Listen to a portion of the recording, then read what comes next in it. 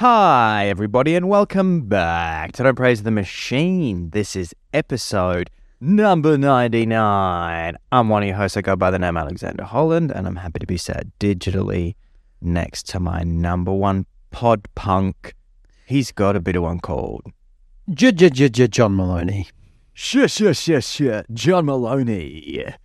And John Maloney, episode 99, make me think of one of the most exciting years they ever could live through. I feel so bad for the kids that never could live through the switching of a millennium. There was, I think about us, and I think about the people that were living in the year 999 and how excited they must have been when things ticked over. But what they didn't have to deal with was the anxiety surrounding the millennium bug. That's true. Do you remember the millennium bug? Yeah. It was the latest new dance craze.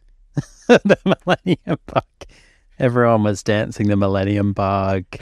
And yeah, that's true. The people in 999, they might have thought, oh, well, we're going to be invaded by the Huns or something, but they didn't have to worry about that. And I do remember it. It seems strange to me that there wasn't much reflection on it after everyone was just like, oh, well, I guess that was a complete misinterpretation of what would actually happen, or we just did the right amount of safety precautions and adjusting of our systems. I think like all well orchestrated scams, the scammers do a great job of there being no repercussions. And maybe just for our younger viewers, I can just explain what the Millennium Bug was if you don't know.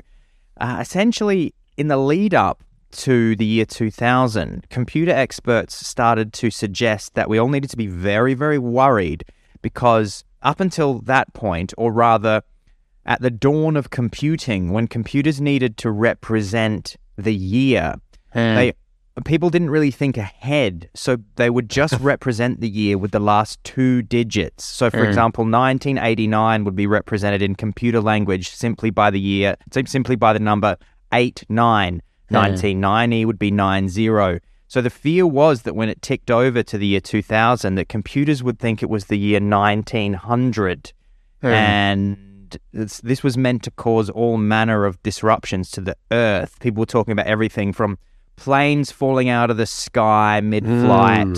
That was the one that got people's imaginations. Nuclear weapons malfunctioning. And so this multi-billion-dollar industry sprang up of people that were going to make your computer Y2K ready. And you'd get that. A little expert would come around to your organization and they would tippy-tap on the computer and say, I think you guys are... Yep, I'm giving you the thumbs up, Y2K ready. And they'd put a little sticker on your computer tower that said Y2K ready and say, please give me $100,000. And you give them $100,000. And what would they have done? Just gone into Notepad and typed, it will soon be the year 2000. Dear computer, please don't freak out. They would go into Notepad and write, dear computer, please don't freeze. Save. Save as file y2kready.txt. Make sure you hit OK and save it right to your desktop where the computer can see it. And then they do the Nintendo cartridge blow onto their computer to get the dust out. Yeah. And then they would give you a little sticker that said Y2K ready. And they say, that would just be $100,000. And nothing happened. Yeah, nothing happened. As I understand it, there were some isolated reports of malfunctions, but nothing on remotely the scale that was feared. But in the manner of, as you say, in the manner of scammers, it reminds me a bit of, like business consultants who come along and say, you need to do this to your business, and it's going to cost you $100,000. And then you say to them a year later, it didn't really seem like what you were suggesting was a big deal, was that big a deal. And they'd say, well, that's because you did what we said. Imagine if you hadn't done what we said. Genius. And, of course, if it goes wrong, there's always something else they could blame instead of their own shoddy handiwork. So it's a win-win. And, John, I'm coming to you live from Berlin, Germany. It's -3 degrees. It's a bit Wow. warmer over where we always like to start off the podcast with the weather. That's how you know this. That's how, guys, you know you've tuned into one of the best podcasts available is when the host in the intro, Temperature check. where the hosts straight away just go, "Oh, it's been pretty hot down there." "Yeah, no, it's really hot today. What about over there?" "Oh, it's cold here." "Oh, that's no good." And then it's cut into one of your musical breaks from there. We actually can do that. Here, I'll just put it here. We need a. This bit's going nowhere.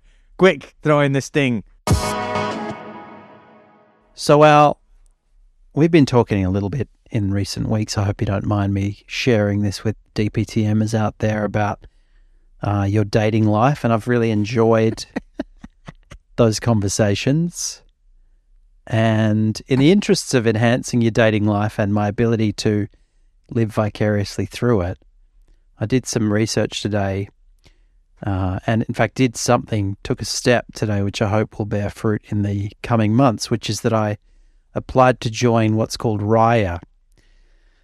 And some of you may have heard of it, DPTMers may have heard of it, others may not have. The basic idea behind Raya is it's what's known as it's been colloquially dubbed Illuminati Tinder, and it was launched in 2015. This guy, Daniel Gendelman, launched it, and it's a very lean operation. It's, I think, as of maybe last year, it only had about 13 employees. Yeah. It's very selective. It's invite only, and it was started as a kind of dating site and potentially a kind of broader socializing site more recently, but initially it was a dating site for creatives. And now it's become effectively a kind of highly exclusive online gated community dating club for beautiful people. Celebrities, whatnot. Yeah, celebrities, influencers, famous DJs, that kind of stuff. So, Yeah. you know, there's various, there's a lot of secrecy surrounding it because it is invite only, because they really encourage people not to talk about it. So it's very hard to discover even who's been on it, which is quite fascinating. And there are anecdotal reports of people being kicked off it just for having public conversations about what they were up to on there and who they were dating. Yeah. There was somebody who screenshotted a couple of conversations on there, which you're not meant to do. And apparently if you do, even if you were to accidentally somehow screenshot the screen while you're on there, you get this message pop up saying you might be kicked off the app. So they take very seriously the secrecy component of it, the discretion. But people who've been confirmed to be on it include people like Zac Efron, Channing Tatum, Lizzo, Emily Ratajkowski. Wow. Who else? Ben Affleck was on there before he hooked up with J-Lo again. Wow. Demi Lovato, your favourite. You might. My Moby's, your Dem. Moby? Moby's been on there. Jesus, imagine Moby's little cue ball head popping up, and Yeah, you got to exactly. decide what to swipe. Oh, those conversations would be fairly insufferable, I reckon, with old Yeah, they Mobes. sure would. Love your music, Mobes, but Yeah, but New York vegan, nah. he's not having any fun. Who else? Terry Hatcher, Sharon Stone, Zach Braff, John Mayer. Hatcher, my dream. Oh my God, how do I get on, John? Well, this is what I'm trying to achieve. Sorry, I'm preempting the bit. Not at all. No. I mean, the objective of me taking an interest in it is really to explore how can we get Al a profile on Raya so that he can come back to me and to the DPTMers and share his adventures, possibly leading to his getting kicked off. But the question is, how do you get in? So Gendelman was interviewed by the New York Times. He actually only came out of the woodwork as the founder of Raya when the New York Times started sniffing around and wrote them a few emails saying who is running this operation and can we talk to them.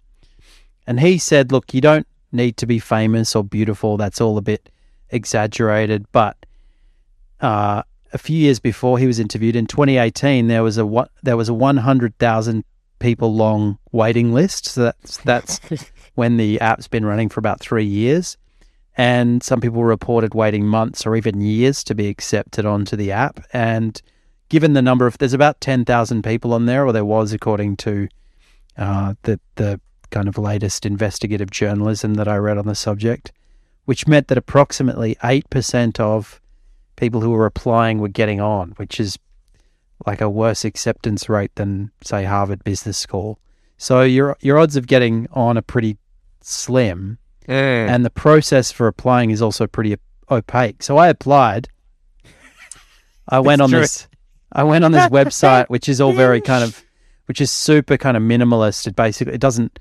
It just assumes you know what it is. There's no kind of like, this is what we're about. It's basically, there's a few buttons, press inquiries is one button, and then there's a button for apply. So I applied and I gave them my name and my address and where I was born and my Instagram handle. And all of that. I mean, that's kind of all they need to establish, I guess. I guess the Instagram handle is virtually all they need, don't they? They just have a look at that. They'll go, how many followers do you have? Are any of them already on Raya? So are you kind of in this world already? And what's your job? They ask you because they're interested still, I think, in people with kind of interesting jobs.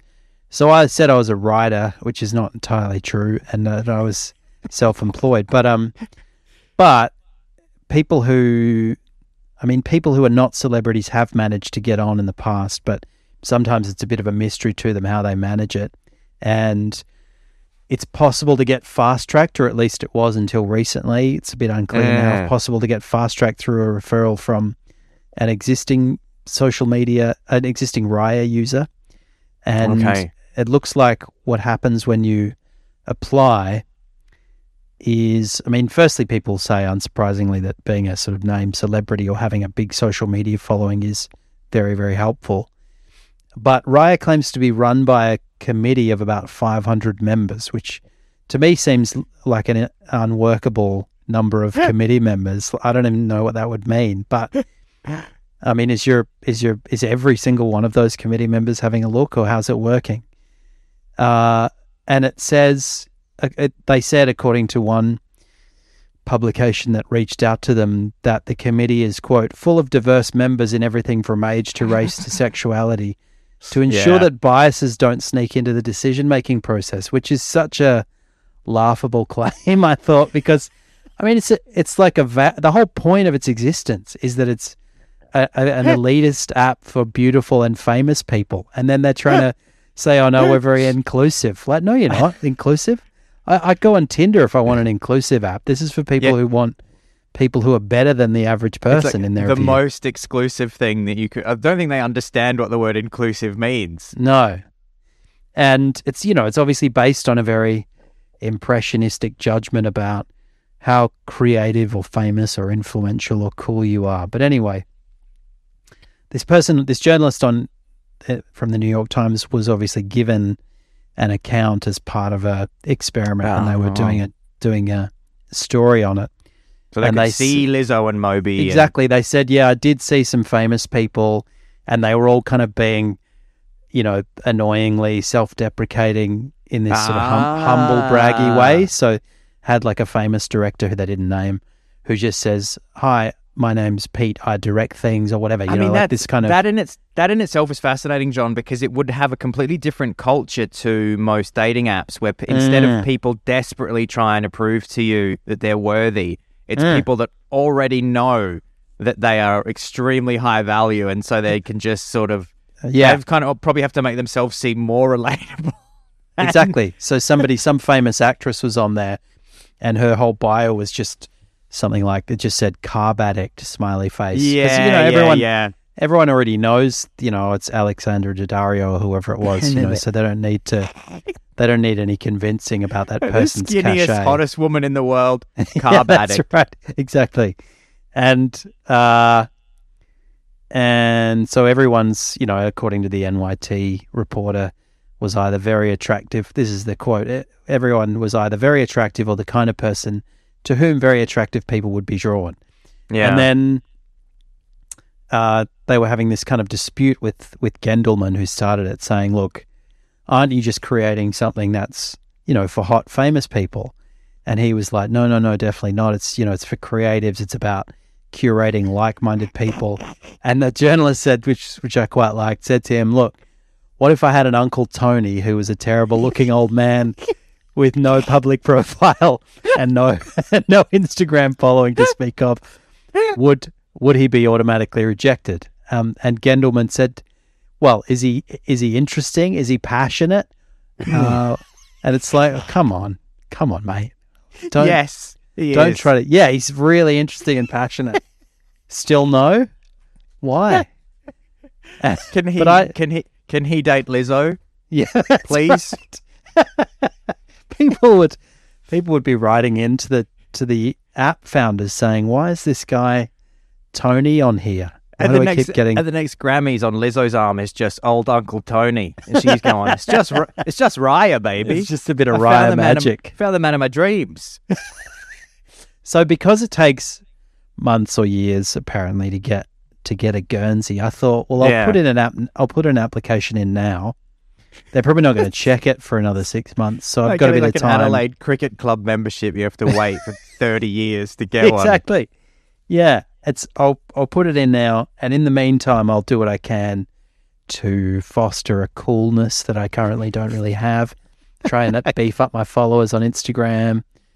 Try and pursue a famous career. I was looking at how to date celebrities, which has produced some amusing responses. And is there like a WikiHow article? There's a WikiHow article on it, which I loved because it was just like, yeah, and it was like very literal and sort of a bit stalky. It was like, get a job where you are working closely with celebrities, and then get in their DMs and all this stuff, which obviously would just Gardner lead to you, babysitter.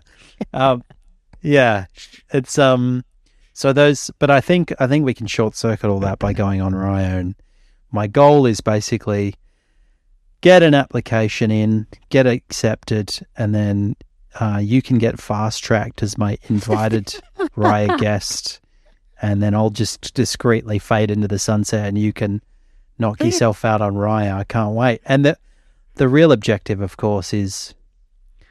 The thing that kind of spurred me to think about you dating celebrities in the first place is Sarah Snook, who he's talked about recently, who's of Succession fame, who turned out to be from Adelaide.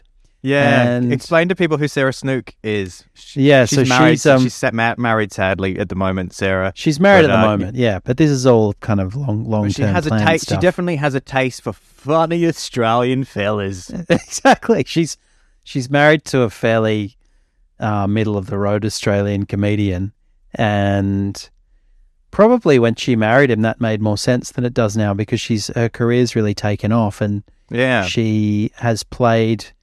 One of the main characters on Succession, Siobhan. Yeah, anyone out there who's a Succession head, Shiv, Shiv Roy. Shiv Roy.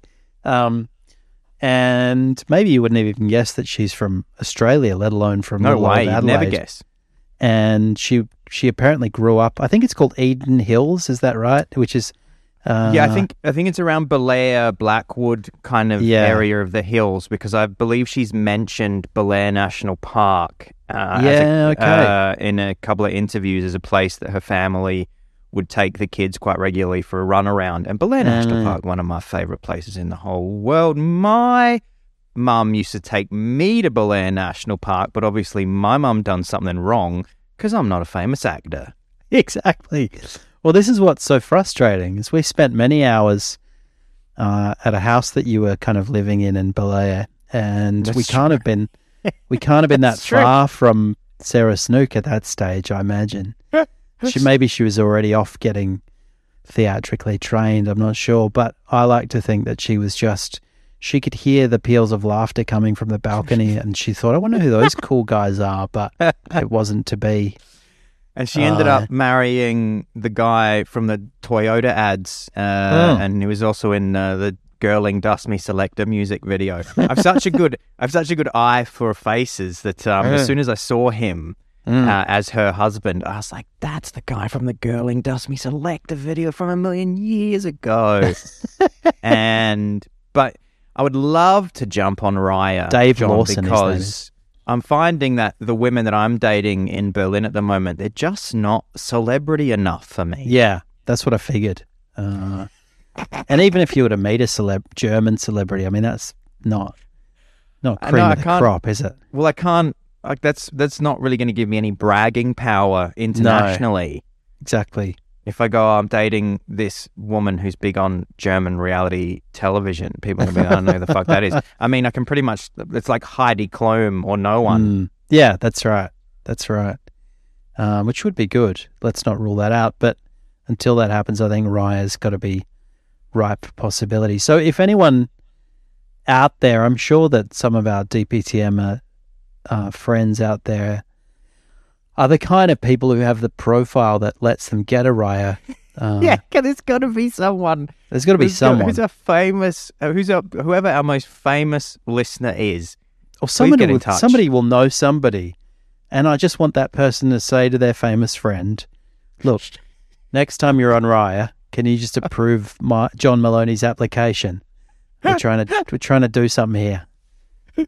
I like the idea that 500-person committee. I was just picturing like Moby and Ben Affleck wearing Stonecutters outfits from The Simpsons. Right. Just pulling out a black ball when the answer's no. But Ben Affleck got in a bit of trouble on there because, sorry, I'm mixing up stories. Not Ben Affleck, but Matthew Perry got in a bit of strife because the Pezza. Yeah, one of the friends of the show, Matthew Pezza Perry. Matthew Pezza Perry. He was exchanging messages with a 20-year-old who confessed that she'd never really watched Friends because she's too young, I suppose, and also because Friends is shite. But come on, yeah. don't you know Chandler? Yeah, that's right. So she was like, I don't really know who you are, and also you're old enough to be my dad. And then she showed everyone on TikTok his weird texts, and he got all embarrassed. Oh no! Oh, Pezza, what have you done? even if I mean, I don't want to be cruel, but even if old Pezza Perry had said, "Don't you know Chandler from Friends?" and she said, "Yeah, of course," and then he said, "Look, it's me," she'd go, "That's not Chandler from Friends." And he'd go, "Yes, it is. I've had some difficulties in my life that you can't imagine." And she'd go, It's been a rough few years for Chandler. Looks pretty rough. And he's gone, "Yeah, look, I just can't resist the sweet taste of alcohol for 40 years. And she's going to go, "That sounds like the kind of date for me."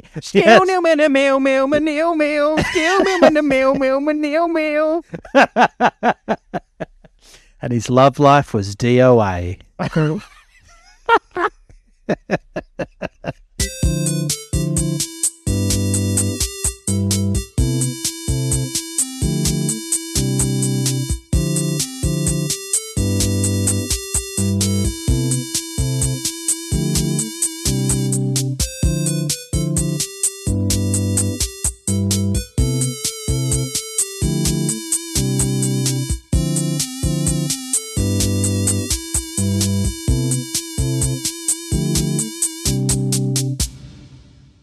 So, John, one of the themes of Don't Praise the Machine, if not the key theme, certainly the theme that we went into the podcast thinking this is going to be the real theme of the show, and that is that we're on the cutting edge of technology with takes that you're not going to get on your average podcast. And I have been saying to you in recent weeks that it just seems like the rate at which powerful new technology is being put in the hands of the everyman and woman, it's getting crazy out there. And in coming weeks, we'll talk about some of the technologies like deepfakes and a bit more kind of ChatGPT and some things that are probably going to very rapidly change the way that the world around us functions. But in the last week, this is what I was saying to you. It's just every week I'm finding people are sending me websites. Instagram is suggesting me websites, and they're going, "Oh, guess what you can do now? This." And I'm like, "What the?" Every week, something new is coming up. So, it's weird, isn't it? It seems like things are all reaching this maturation point at the exact same moment for some reason. I wonder if it's a kind of arms race, because I wonder. I get the sense that a lot of these companies were developing their technologies for many years and waiting for the right time to kind of essentially put them out there and monetize them. And then a few companies have said, yeah, well, we are going to release it to the public. And then it feels like a bunch of others have gone, oh, well, we better do that. This isn't quite as ready as we wanted it to be, but we better put it out because otherwise we're going to get left behind. But I'll start with the fun one first. I'll start with the fun one before I go to the dark one, because that's kind of how we try and structure these bits. Everybody out there is we try and do the fun bit first, because if you start with the dark bit, it kind of kills the energy of the bits. If you just go, I want to talk this week, John. I want to talk about a missing child. Oh no, you got it all around the wrong way, Al. Exactly. And people just go, fuck. If I want to hear a show that used to be light and fun and has now gotten very heavy, I'll just put This American Life back on. So this was from tracklib.com. I think Tracklib is a kind of website that musicians can use to buy copyright-free samples that they can use in their music. I think this is correct. And the article goes, John. Actually, I'm just before I introduce this, I come up with a clever title for what I'm calling.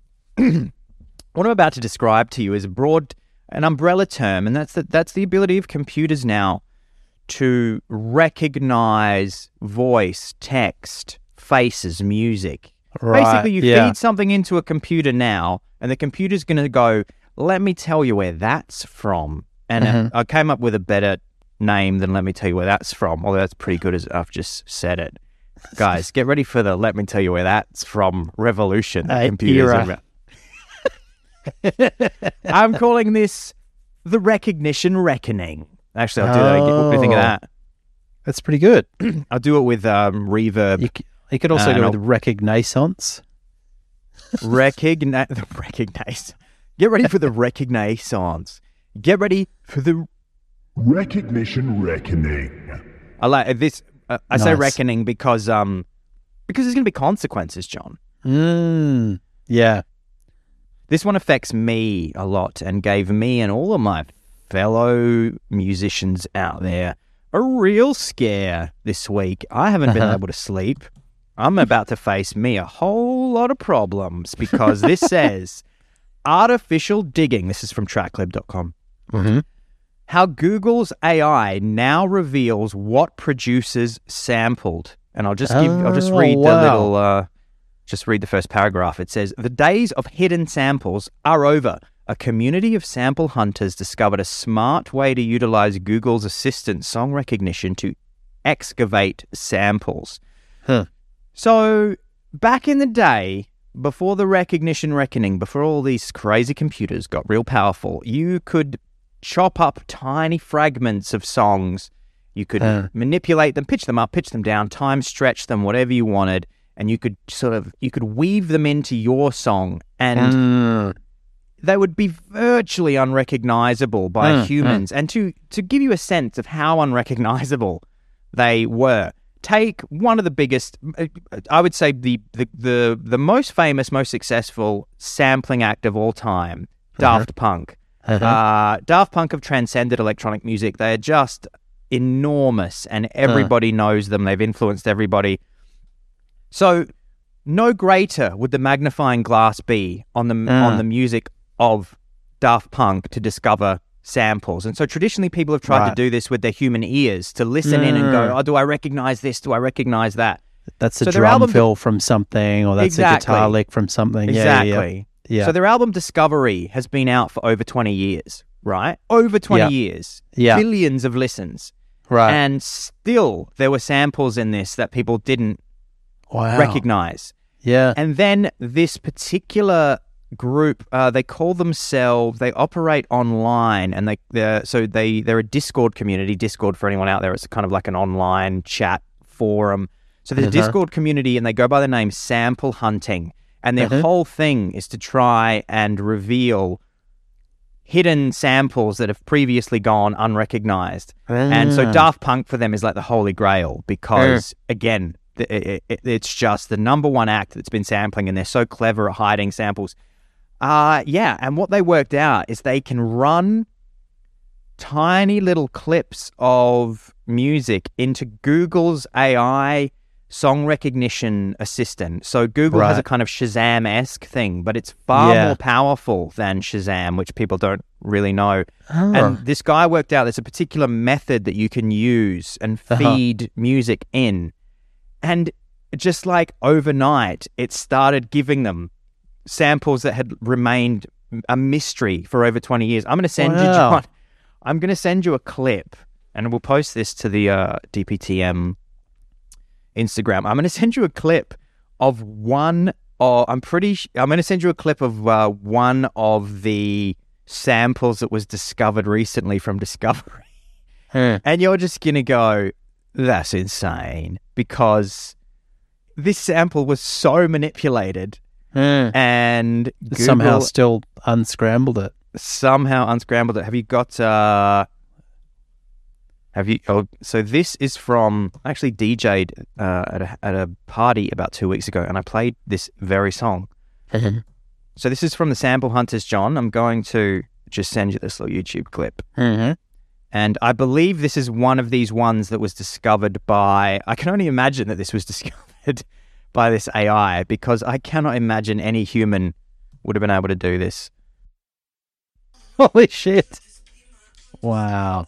So it's that tiny one, it happens once right before the chorus, right in the background of Face to Face, which is a great song, by the way. Todd Edwards on the vocal. So, what's going to happen now? Here's what's going to happen now. Anything that's ever been sampled ever, like music is just peppered with undiscovered samples that nobody paid for and cleared since this really became an art form in the 1980s through hip-hop. Yeah.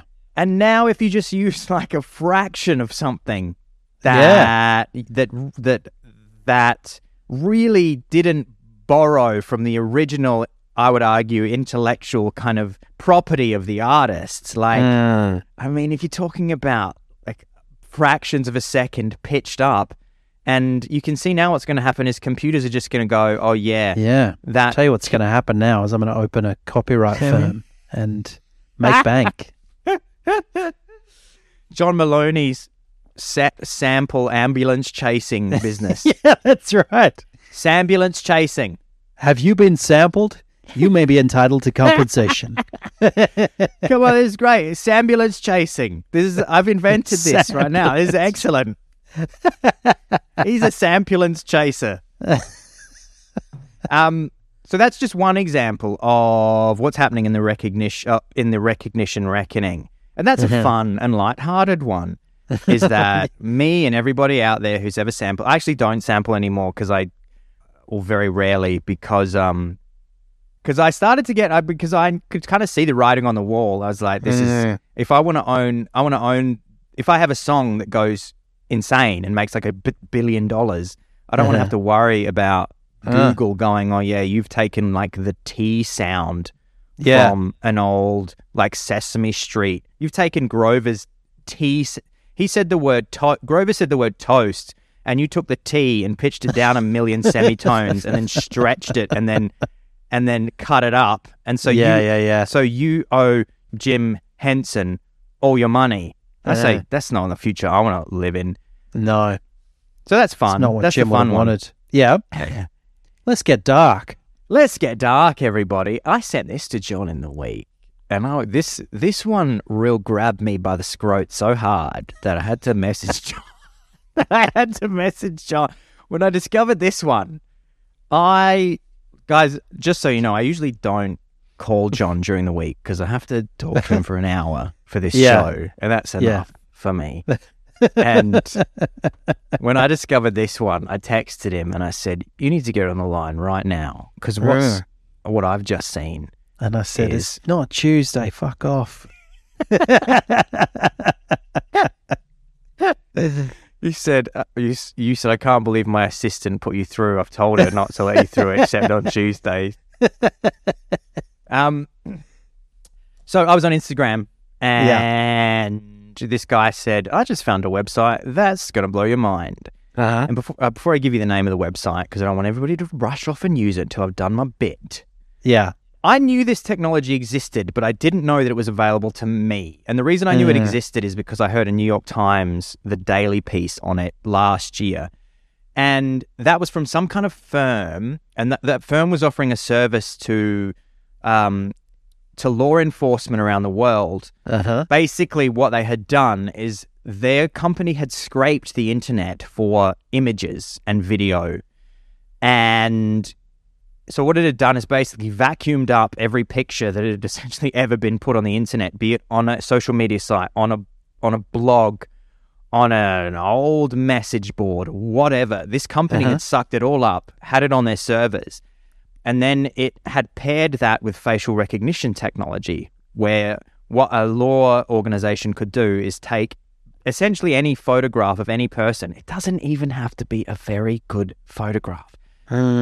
And the technology can look at the face that it's been given as the reference, quadrangulate and enhance that picture. And then what it does is it takes a look at, so let's say I fed it your face, which I did. I'm going to get to this. So you feed it a person's face. It looks at the face and it goes, we know who this is. Let me go and see if we have any instances of this person in every picture of the internet that we vacuumed up. And then within seconds, it feeds you back all the images that it's found and the websites which are currently hosting that or did host that image. So the repercussions of this are vast. And I'm going to get into them now with a couple of examples because, of course, as soon as I discovered this, I threw in myself. And the first thing that happened was it said, oh, yeah, here's the instances of you. Now, I have a fairly light online footprint because I've always been terrified of being too online. But the most famous photograph of me on the internet was taken by my hairdresser about 3 years ago. We've spoken about this on the podcast before, where a very trendy hairdresser did a real good cut on me and she liked it. So she uploaded it to her Instagram account, which had lots of followers.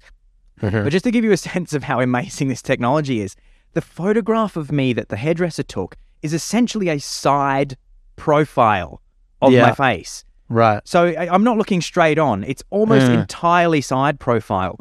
And when I fed this website my front-facing face, it instantly, of all the billions of photographs on the internet, it gave me 2 photographs back, both of which are me. So of the billions of, it's not like it said maybe this one's you. No, it gave 2 back and they were both me. Fucking the first one is the kind of DJ profile photo that I use on quite a few websites, which kind of made sense. This other one is this like side profile of me. So the technology was able to like quadrangulate my face. Yeah. Back. Then I put you in and it gave me back your like barrister. It must have been a few barrister profile photos. Sure. Maybe one of you speaking at an event somewhere. And then another one that when I sent it to you, you said, I don't know where this is from. Yeah. And I think what had happened, because you mentioned to me, because I asked, why doesn't it just have every photo that was ever taken of me and put on Facebook or whatever? And I think that's partly because the, regulations or policies that Facebook currently has in place as to who it gives access to its photos or, and how that happens means that it's not easy to get that stuff at the moment. Social media stuff at the moment. Yeah, so it didn't give me back every Instagram photo of me that had ever been taken. Which would be like more obvious, but in a way, it's kind of the result is more creepy because what it's instead done is one of the photos that you sent me of me is probably 12 or 13 years old. It was when I was living in London. It took me a minute to realize that's what it was, but it would have been a pretty old photo that was probably on Facebook at some point before Facebook had those kinds of data protection policies in place, which meant those images just got scraped. That's right. And then put into some random cache on some obscure website or on some strange far-flung server. And then this technology is just able to immediately go and hoover them up. Yeah. It made me very glad that I hadn't put anything especially, well, the stuff that, I was fairly kind of warts and all with my social media presence for quite a while, and I wouldn't have put anything on there that I was not prepared for everyone to see. So I guess, I didn't think I wasn't the kind of person who was putting things on Rate My Penis or, sending people photos of myself getting out of the shower. But John, a lot of people were. A lot of people, and including some probably people with very senior jobs now. Yeah, it's very senior jobs, or a lot of people's husbands and wives. It's time for me. Don't worry, everybody. I'm going to reveal the name of the website at the end of this bit, and you all can go out there and fuck up your entire marriages. Let me. It's not my. I'm just the. We're just. Look, here's the thing. You're going to find out about this eventually. So we just want to be the ones that, we got to be cutting edge with technology on this show. Don't shoot the messenger. So of course, John, I put you in. I put me in, and then I've had a great life. I've met a lot of interesting people. There's people who've come into my life, and then they've gone out again, and I've wondered what happened to them. So I started putting those people into the program just because I wanted to make sure they were okay. That's why I did this. I was worried about their well-being. I was just checking up on them. I was concerned that they had blocked me from social media, and so I needed to make sure that they were fine.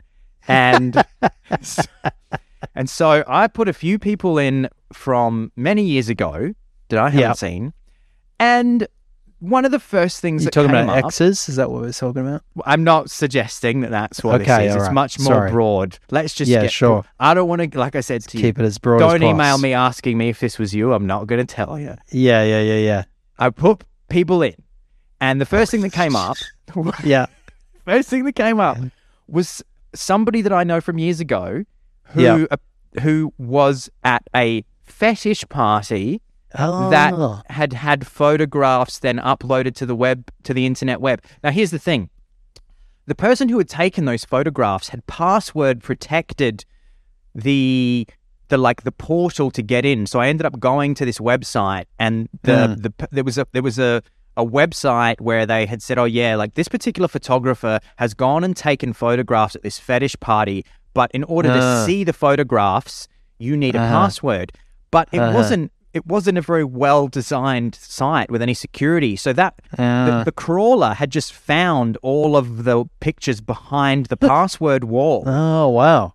So, and that's what I was being fed. It's like, oh, look, here's that person at this fetish party. And it wasn't like crazy. Wow. The photos weren't crazy, but it was like that person would not have been happy that I don't think. Look, I don't know, maybe let's all be sex positive. Maybe they don't really mind. I'm just trying to make the point that this is what's going to happen now with everybody. And so basically anything that's any picture of you that's on the internet, and I'm sorry, I know there's a lot of people, I'm saying, I know that right now there's a lot of hearts. People are hitting pause right now. People are hitting the brakes on their cars. Pulses are racing. And I'm real sorry for that, but this is where we're at. Let me just give you the bare bones and the truth. If there is a picture of you on the internet, I can upload a picture of your face, a kind of shitty picture of your face, and it's going to find that photograph for me. The weird thing is, as you pointed out to me, you don't even need to know this person. Anyone that you have a photograph of. You could take a photo of a crowd and then go, I want to find out what that person's online presence is like. Exactly. In terms of stalking, let me give you another example. Maybe there's a cute girl who works at the supermarket that you visit. Well, guess what you can do? I could do this right now. I haven't, Just so I want to be clear, I haven't done this, and Yeah. never would. But Yeah. a real sicko Yeah. could be in the supermarket. You could be standing 20 meters from the cashier. You could take a photograph with your phone, go home, zoom in on the face, feed it to this website, and it will give you every single picture virtually. Like, obviously, as we were saying, there are exceptions with, it can't necessarily scrape every single social media. But essentially, this is what you need to be thinking. Yeah. It will just give me every instance of this person ever on the internet. Bam. Freaky. It's freaky. And also, like, what if you went for a job interview and then you left the room and they said, let's just do a quick scan of that person, and then bam, you've worn a Hitler moustache to a costume party. Yeah. You're in trouble. Yeah, I mean, the only jobs available to people will be like Prime Minister of Canada. Exactly. And nobody wants that. No. But as you said, John, there may be one positive to come out of this beyond the stalking and the people's privacy being violated in ways that we could have never predicted. You've said something which I found quite interesting, which it may force a cultural 180 where the very out of fashion gesture of forgiveness now becomes something that needs to be brought back in to the fold. Yeah. Because well, this is the thing, isn't it? Because, because it's a kind of mutually assured destruction situation. Correct. Where, we all have, well, not all of us, a lot of us, particularly those of us who were just unwise. We were young. We were using social media. We didn't think about what the future held, whatever. There's so many people who will be in one way or another in that situation that we're going to have to be a little bit more civil and respectful of each other, I think. Otherwise, there'll be no one left but Trudeau, as you say. And he can't do every job himself. There's going to be, the President of the United States in a few years will just be somebody where their video just exists of them when they were 19, like doing cocaine and, having sex with fruit. That's what you're going to have. Because both the Democrat and the Republican nominee will just have this, and everyone will be like, yeah, of course. Like, that's just, everybody's got this. We can't, that's the thing. It makes it very difficult to put on this sort of squeaky clean front when that sort of stuff is constantly available. It reminds me actually of, I'm about to start teaching at a university in Melbourne, and one of the things that academic institutions are presently saying to people about ChatGPT is, look, don't use it because you don't know what the future holds, and even though we are not entirely sure how to detect it now, or maybe they are, as far as I'm aware, they're not very good at it. We may one day be very good at it, and you might get a knock on the door and they'll say, can we please have that degree that you falsely acquired from our university? Like making a hip-hop record in 1991, John, with really obscure samples that were chopped. Exactly. Yeah, all those people known. Must be... That's right. It reminds me of... shout out to Harley, don't praise a Harley, used to have this when he and I were studying law together.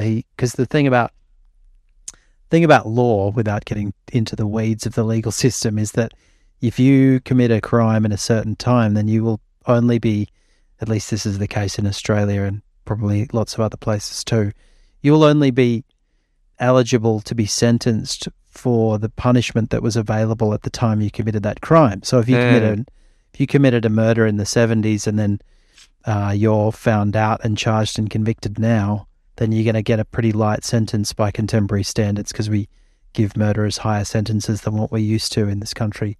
And it's similar to this. And so Harley has this idea that, which he put forward for comedic purposes, which I quite liked, which is, shouldn't it also be the case that you should only be eligible for your crimes to be discovered by techniques that were available at the time you committed the crime? Because you didn't know that DNA was a thing. You went into the crime thinking... Yeah. You made it... You ran the numbers in your head and thought, well, if I put if I put gloves on, the chances of me being caught are very small. If I visit a small town where I don't live and nobody knows me, and I take my victim in the dead of night, and then and then I ride on horseback out of that town. Right. That's right. Then it's all going to be fine. Or and I can be a jewel thief and just kind of run in, grab the jewels, and run out. I mean, what's going to happen? But now we're dealing with microscopic DNA. That seems unfair to those people.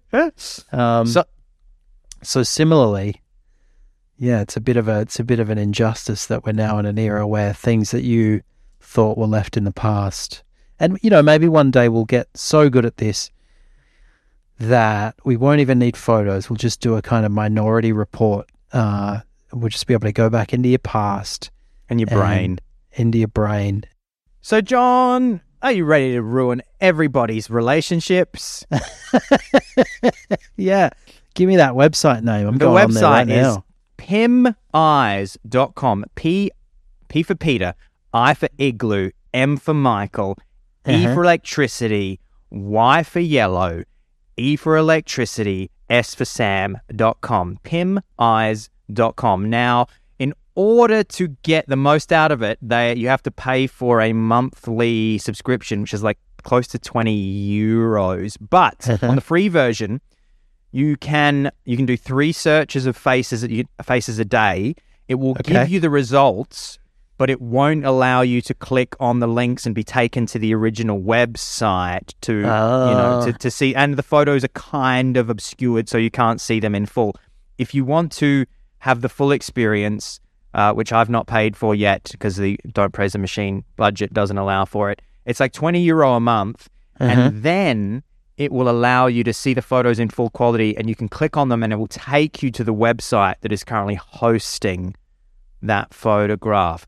So guys, just use this responsibly, I beg of you, and have a real think about whether or not you want to put your partner's name into the website. Yeah, look, my suggestion would be, if you're pretty happy in that relationship, just have a go at leaving it, I reckon. Guys, if your relationship's gone real well and it's full of smiles, maybe it's best to just never, ever go to that website. But hey, and I'm sure the temptation is high, but come on, it's just like a piece of chocolate on the shelf. Just leave the chocolate on the shelf. And guys, if that's ruined your relationship, get in touch. Don't praise at AOL.com. Hit us up on the Instagram account and say everything was going real well. Popped the face in. Saw a bunch of stuff I really didn't want to. Some stuff which I didn't even know was physically possible. And now I want to get the services of John Maloney as a lawyer. Yeah. Maybe my law firm can be Sample Chasing. Sambulance Chasing. Yeah, Sampulance Chaser and what? And PimEyes Litigant, where I'll say, have you lost your job or lost your girlfriend or lost your house because of PimEyes? You may be entitled to compensation. If you just go to John's website and put in the code DPTM. Go to the PimEyes section of John's website. He's got 2 sections. He's got sample discovery and PimEyes. Put in Splag. Put in code Splag at cart. Either you've used PimEyes, either your face was discovered in PimEyes, or you're an obscure 70s prog rock band that never made any money, and you've just discovered that Daft Punk's One More Time. What a red letter day that would be. Contains fractions of your song. Then get in touch with John. Put in offer code SPLAG. And everybody, brace yourself for the Recognition Reckoning.